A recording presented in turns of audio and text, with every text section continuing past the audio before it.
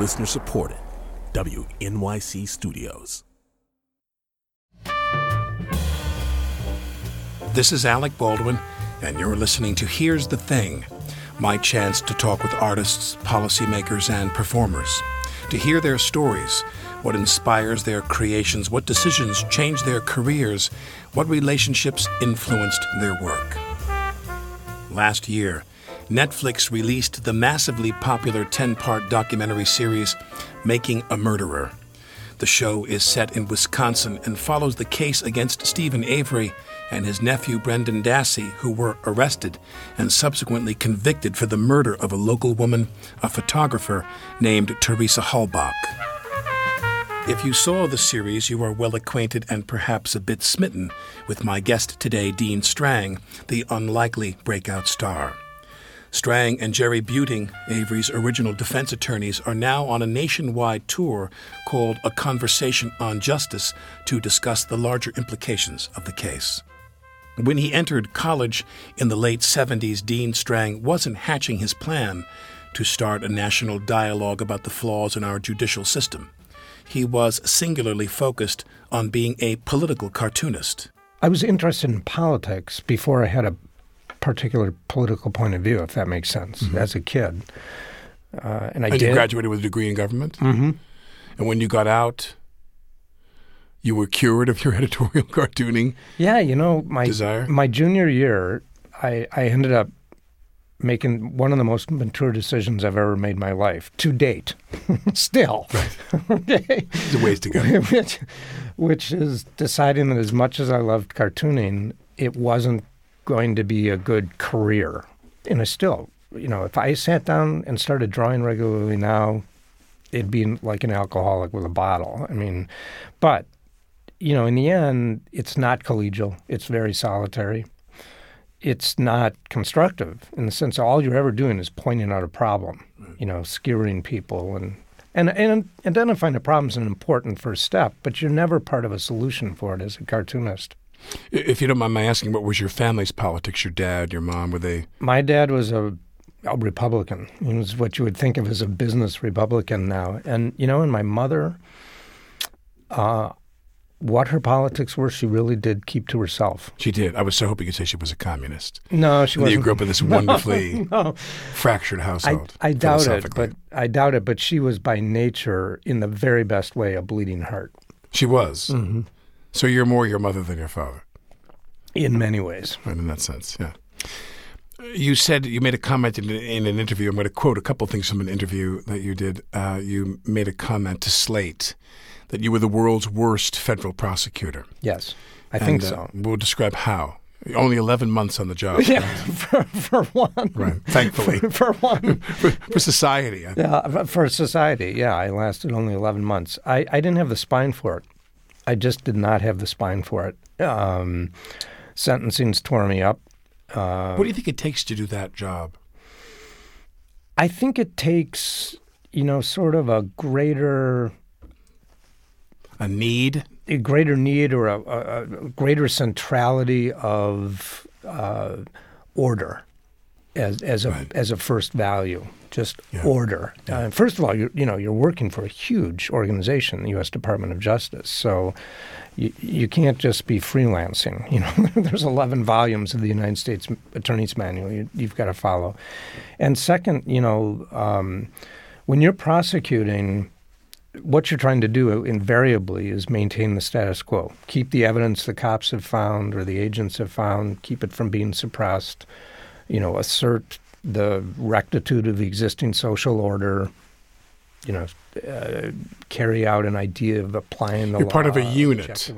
You're part of a huge unit. Part of the sovereign.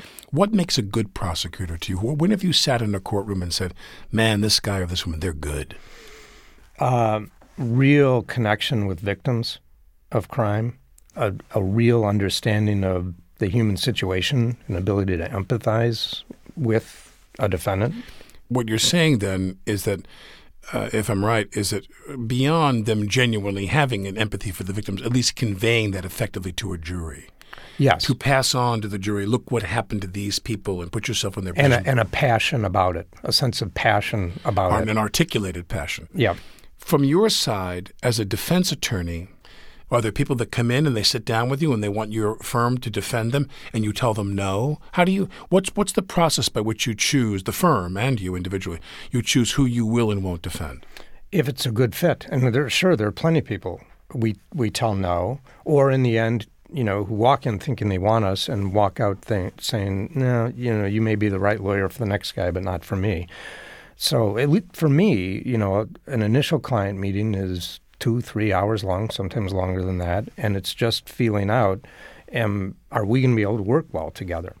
And some component of that is the facts of the case? Or is that even kind of down the list of what's important? It's down the list. Why? That's interesting to me. Well, because, the facts, I have no way of knowing the facts when the client's walking in. I haven't seen the first police report. I haven't, seen anything the other side is saying. I have only the client's version, and he may have a very fragmentary understanding even of the facts as he understands. Even he doesn't know what happened. Right, or what other people are saying, or right. And the less involved he was, the less he can possibly know about what the accusation is, right? If he's truly innocent and wasn't there, then he doesn't know anything. Doesn't know anything, or if he was drunk or whatever, and that's often. A lot of arrests involve some drugs or alcohol on 1 or 2 or 3 or 10 sides. So more of it is this going to be a good working relationship? Without giving any details, obviously, or names, obviously, do they walk in sometimes and you have that first meeting and it goes fairly well, but as time goes on, you sit there and say, this guy did it, this person did it? Oh, well, sure, but if you've... And you still represent them? Yeah, if you've gotten off on a really good start... When that comes, I've had situations where somebody's trying to sell me on I didn't do it, and then, as time goes on, it becomes pretty clear they did. And do they admit it to you? If you've picked the right client and they've picked the right lawyer and you've worked on the relationship, they absolutely do. So at that moment in that relationship when that person reveals that they did do it, what's that like for you? What do you do? But I'm already there generally. Generally this is a conversation that I've started. I'm waiting for you to say something. With them. And then we simply revisit objectives, because if they've done it and the relationship is good, no longer is the objective, well, I want to be acquitted at trial. I've never had a client say, I did it, but I want to be acquitted at trial. That's never happened to me yet. It may tomorrow, but it hasn't happened yet. So for those who don't understand the ethics of these relationships, they're paying you and requesting that you help them get away with it. Well, that ethically they could do that, and ethically I can do that. I can't put them on the stand to give false testimony. I can't put anybody else on the stand I know is going to give false testimony. You just sit back and wait to see if the state makes their case. Yeah, you can rely on reasonable doubt in the end. Now, that's a lousy defense strategy most of the time, simply to rely on reasonable doubt. That's not a compelling story to tell a jury, right? But it could be done. I've never had to do that to date, because once there's a breakthrough and they say, I did it, it's almost seamless to restate the objectives of the representation at that point. Then it becomes... but I understand I'm going to miss my kid's high school graduation. Is there any way I cannot miss his college graduation? Can you mitigate the consequences here and guide me through this? And if the relationship is good and trusting in both directions, it hasn't ever yet come down to, I want you to go in and try to buffalo a jury. Mm-hmm. There's a guy that I know worked at some mortgage lending company, got mixed up in the mortgage scandal, prosecutable offense. His bosses, he was like a fourth-tier junior executive at this company, and that's a generous title. It was really just a bunch of guys working in some office in New York. And long story short is they wound up going after him and squeezing him to give up everybody up above him. And then they would continue to squeeze up the chain. And, obviously what I'm getting toward here is prosecutorial overreach, if you will, or whatever term you want to use. I don't want to say is there a kind of guy like the prosecutor in the Dassey case. It was Ken Kratz. I don't want to say that Kratz is symbolic of the kind of people that go into that line of work, but at the very least, there's a lot of temptation for those people, isn't there, to abuse their power? That's part of why I flopped as a prosecutor. I mean, you have to have that overriding belief in social order that warrants using people instrumentally, sort of squeezing somebody to get the next bigger guy and then squeezing that one to get the one above him. And I couldn't do that. This happens. A client comes in, potential client comes in, you meet with him, he lays it all out, and my reaction is, look, you're cooked. They've got you, and they're going to want you to cooperate against others. And you probably should. That's probably your best option at this point. And I don't do that. I'm not the right lawyer for that. I suck at working with agents and, negotiating those kinds of deals. It's not interesting to me. There's no real legal work involved. There are lawyers who are very good at that, and it has to be done. But is it understood in your field when you go into the courtroom, those guys have the edge? When you win the case, you really won the case because they've got every advantage coming in. That's absolutely right. They really do. And that's not to say that a lot of them don't work hard and, are terrific lawyers. And most prosecutors are on the up and up. Absolutely. And committed to what they're doing and ethical and, all that good stuff. And want to win the case on the merits. Yes. Right. Yeah. And want to do what's fair, most of them. And so, that's good. But you're right. They're always the state. They've got the state's resources. They've got the base. Unlimited legal fees, I always say. These people, they're never going to run out of money. Yeah. And in this country, they've got the basic presumption of legitimacy, even as opposed to other countries? Yeah. Yes. Even with the anti-government sentiment that you'll see rising in, sort of conservative populism, even with that, most Americans at the ground level, if they're serving on a jury in a criminal case. Think if he's charged, he did it. Think if he's charged, he did it. They trust the basic ground level competence of our government institutions, mostly. So as a lawyer practicing privately in the state of Wisconsin, so your first awareness of the Avery Dassey situation was in the media. You followed the case in the media. Oh, sure. And his exoneration back in 2003, when he was freed for the rape he didn't commit, it was all over the paper. And in the chambers of courtrooms in Milwaukee and beyond in Wisconsin, how did that reverberate there? Were the guys who were humiliated, did they take that hard when they were humiliated that way? I think a lot of them did. I think some of them engaged in outright counterfactual thinking. Maybe the DNA test is wrong, or maybe there were two assailants, and for some reason, this poor victim only told us about one. Preposterous stuff. But more broadly, when DNA exoneration started happening, it wasn't quite an existential crisis for the prosecution apparatus in this country, but I think it was a moment where they had to look in the mirror. We sort of the hubris that we don't get things wrong, or that juries always come to the right outcome, and judges weed out the cases that ought to be weeded out, and prosecutors drop the things that ought to be prosecuted. That hubris just couldn't be maintained in the same way anymore. You had to acknowledge a known error rate and then acknowledge the possibility that there was an unknown error rate that was even, larger. I'm assuming, because again, you do in the show, you are presented, I'm not going to say you present yourself, but you appear, very trustworthy, loyal, helpful, friendly, courteous, kind, obedient, cheerful, thrifty, brave, clean, and reverent. If I touched all those references there. I still remember that all these years later. But you do seem like a pretty solid citizen there, so I was assuming that you wouldn't maybe want to comment on this. But Patrick Willis was the judge in the Avery case. Is he still on the bench? No, he retired. He retired. How long ago? 3-4 years, I'm guessing, something like that. Do you care to render any kind of observations about him or evaluations of him? Do you find it's better in your work if you don't do that?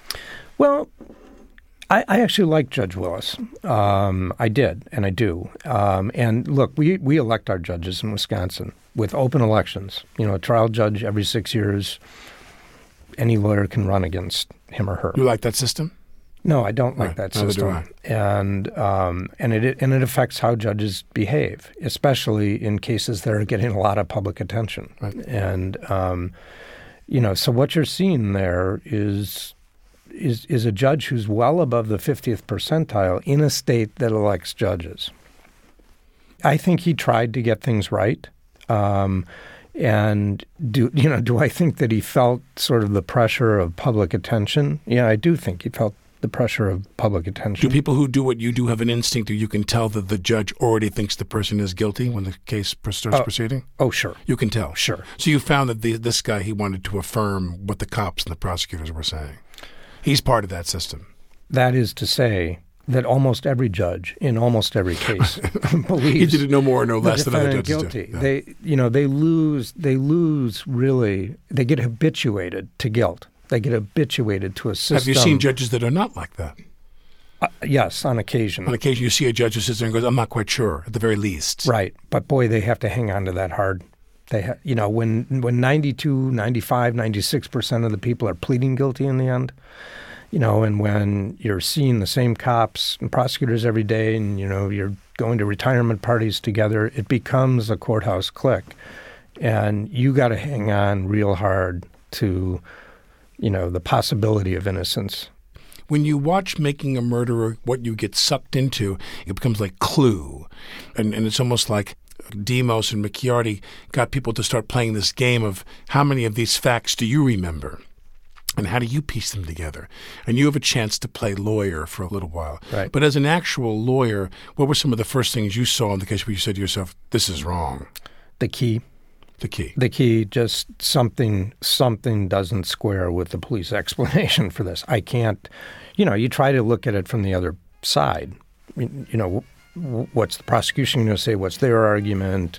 Can I parry that? How do we handle that? And so you try to flip around your point of view. If I were them, and I don't know what I'd say about that key.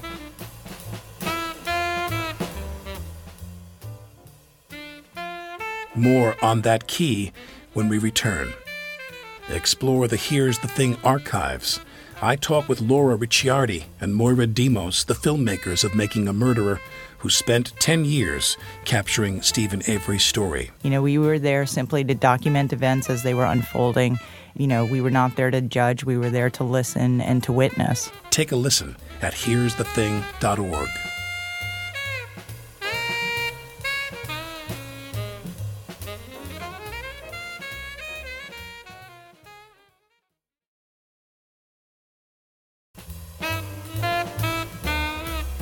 This is Alec Baldwin, and you're listening to Here's the Thing. Dean Strang is the former co-counsel for Steven Avery, a man convicted of a brutal murder as documented by the 10-part series Making a Murderer. The show sheds light on major flaws in the prosecution's case. Dean Strang says there was one piece of evidence in particular that didn't add up, a key found in Avery's home during the investigation. Well, this was the seventh search of the bedroom of a single-wide trailer. The size of this booth we're in. About the size of this booth we're in. Right.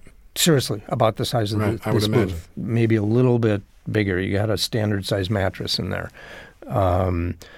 And so that the key, just didn't add up on the explanation the police were given. For me, to my eye. In terms of a tipping point in the trial, I think it's when the judge allowed the FBI analyst to testify to the EDTA testing. Which was? When you say EDTA. EDTA was this preservative that is in vials that are used, to store blood, to keep the blood liquid. And EDTA is a chemical that's used in all kinds of So refresh household our listeners' products. memory. What happened there? Well, so you start. So the blood was taken from Avery. In 1994, there was For what purpose? For early DNA testing. Right. That was inconclusive at that time. And so there it sits in a vial after 1994. In a courthouse. In the clerk's office in the courthouse, the custodians of which are the sheriff's department, ultimately. And now you fast forward to November 2005, Teresa Halbach's car is found. There looks like blood around the ignition, area. on the dashboard. That blood gets collected. It's identified as being Stephen Avery's blood. How did it get there unless he was bleeding and was in the car and, presumably turning the key in the ignition? Well, this is, and this is the moment. Game on moment in the trial, with Jerry Buting, where, wow, there is a vial of Stephen Avery's blood in the courthouse. The seal on the box has been slit. And when you open the box up, now that the seal's slit without explanation, the blood's still liquid. So could the blood from that vial have ended up smeared on Teresa Halbach's dashboard? And the blood is still liquid how? In other words, it wasn't refrigerated or frozen. No. It's in a container and it remains liquid because there's a substance they put in there, correct? The vial, as all are, is treated with this chemical EDTA, chemical compound. Right. Just say is a common. It's in a lot of household goods. It's edible. It's even it's even in some of the So when food you we put that in there, it doesn't affect the DNA testing of the blood No. sample itself. With Keeps that blood, it liquid. It just keeps it liquid, and we will always know that is that person's blood it matches. Well, yeah, it just makes it easier to test. So what if was the blood is ruling still about the liquid. EDTA that you're referencing? So the state now it's got a problem, right? Oh my God, the police in theory did have access to his blood, and one of the officers involved in this investigation heavily was the one who transported this vial of blood back in '94 to the crime lab. And knew where it was, knew it existed. And so what do we do? The state's saying, what do we do about that? Well, let's see if we can test the blood from the dashboard to see if it contains EDTA. Because if it doesn't, then the hypothesis is it couldn't have come from the vial because it would have EDTA in it if it had been in the vial, right?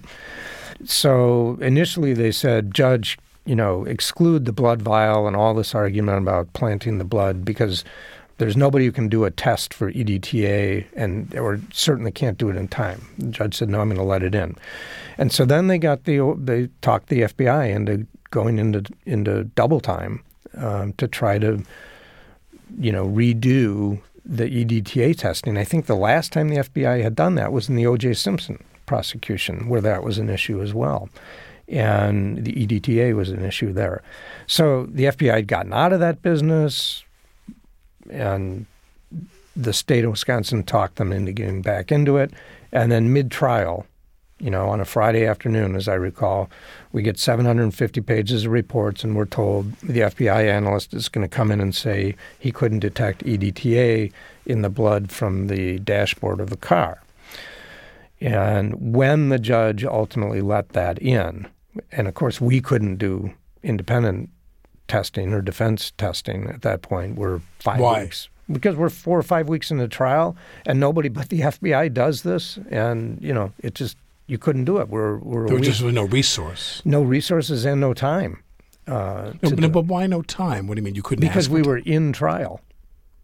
We were 5 weeks into trial. And the judge wouldn't have allowed you if you could have found an independent source to determine something as significant as that? To have a month off or something to go do that? No, I don't think there was any way in the world the judge would have allowed that. But is it safe to say that the case potentially hinged on that?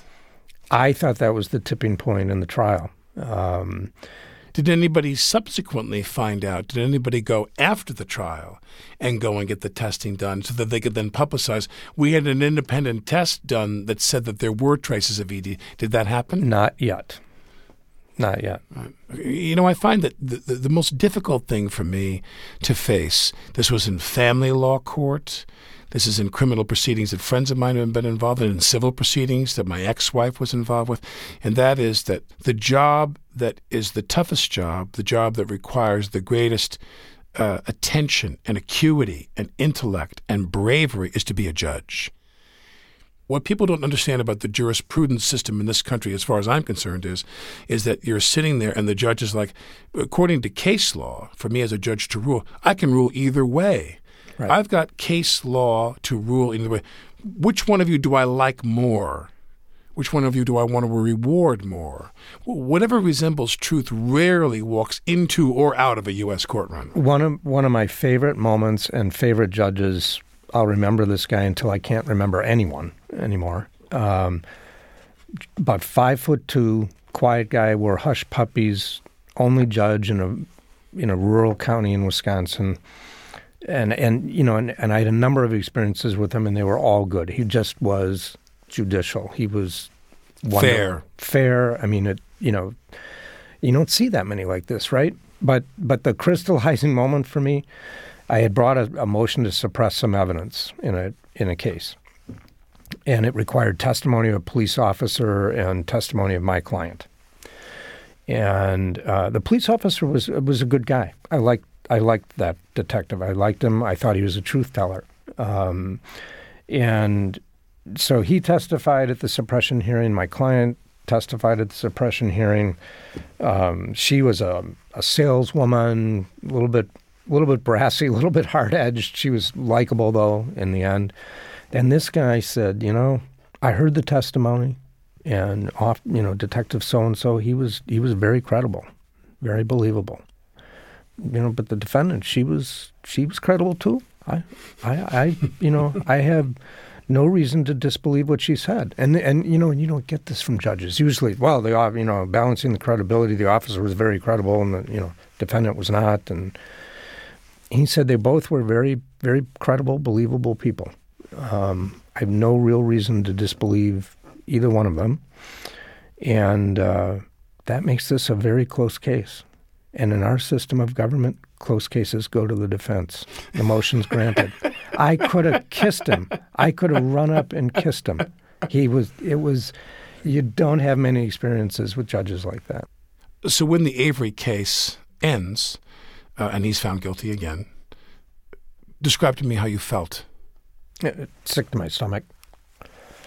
I mean, I think I literally felt sick to my stomach. And I'm somebody who always tells himself, no matter how well a case has gone, they're going to come back guilty. They're going to come back guilty. They're going to come back guilty. I have to tell myself that because I can survive, deal. I can deal with the wonderful, wonderful, pleasant surprise. What was different here? Occasional acquittal, but what was different here? Well, I had told myself they're coming back guilty. They're coming back guilty. But when you hear it, when you actually hear it, and then, first verdict, first count, guilty first degree intentional homicide, and then in the next breath, not guilty of burning the body.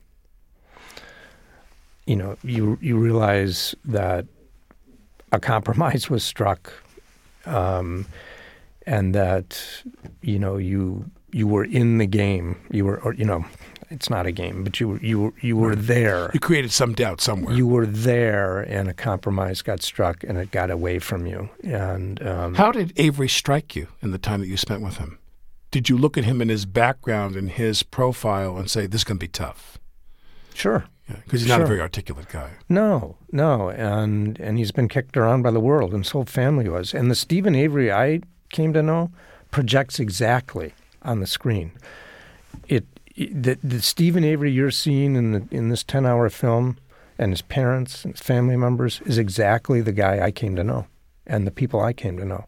It was remarkable how directly they projected in an unfiltered way. Where is he now?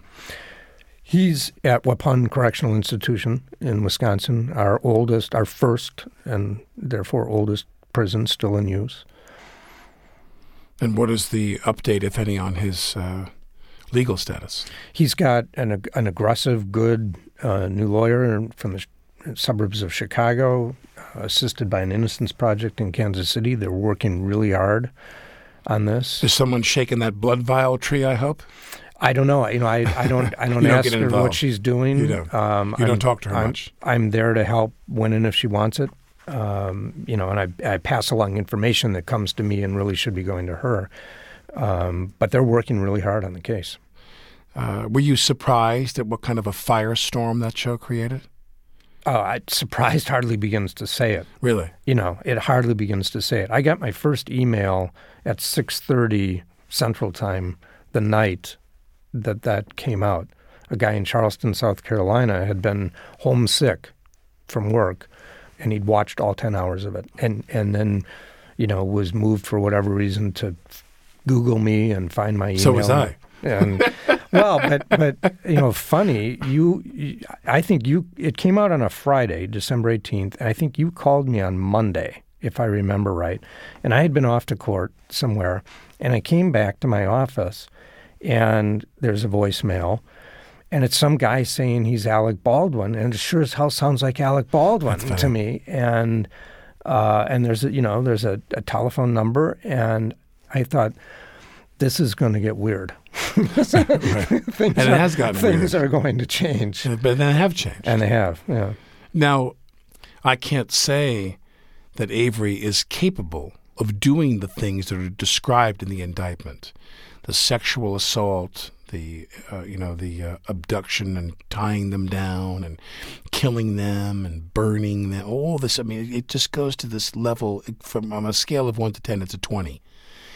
And I can't say that they would do that, and I can't say that they wouldn't. I'm just saying I don't think that it's proven in the case that they did. But the next thing obviously becomes, like O.J., who said, I'm going to spend the rest of my life finding out who really did this. I'm hard-pressed to think who would do that. Was there ever any thought about alternative suspects? Yeah, no. We identified a number of people with opportunity to do this, who were proximate, nearby, and whose past suggested some legitimate tendency to worry about it. The judge excluded all that. But on your point, you're an actor. If you were playing Brendan Dassey and somebody handed you a script that says, okay, a 16-year-old boy who's got some learning disabilities and who's had zero sexual experience, the script calls for this 16-year-old boy, you, Alec Baldwin, playing him, to come over to his uncle's trailer and to be told to come in, take off all his clothes, and have sex in front of his uncle with a woman who's manacled to the bed and screaming for her life, after he's walked home from school. Action, right. You're going to throw the script back and say nobody's going to believe this. We'd have to sit down and think about that. It's preposterous. I can't make this work. I may be a great actor, but we're making the same point. Right. One of the things that Moira and Laura, we kind of underlined when they were here, was my callback and how the judge said, don't try the case in the press. So the prosecutors basically handed Hall back the script. Did that irk you when he was doing that? Yeah, it bothered me. I'm not inclined to be too critical of any victim's family. Right. They all process it in their own way. And he was very sanguine the whole time. It was amazing how little emotion there was in my callback. Well, I think he was trying hard, to do that. Mike's a nice guy, actually. I'm just telling you. Yeah. He and his brother Tim and the parents, for that matter. So I think Mike didn't was they have any curiosity to find out potentially that there was someone else that killed their sister? I don't know. I can't. I'm just saying that for me that the two go hand in hand. He may be a nice guy, but I thought, boy, he has a level of certainty. I would really want to know who did it. Well, we can circle back to we trust the police in this country. In the main, most of us trust the police.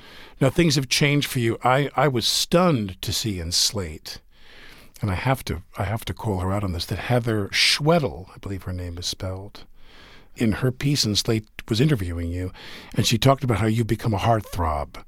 Has your legal practice just exploded now, or is everything just going your way? No. Are you dressing differently?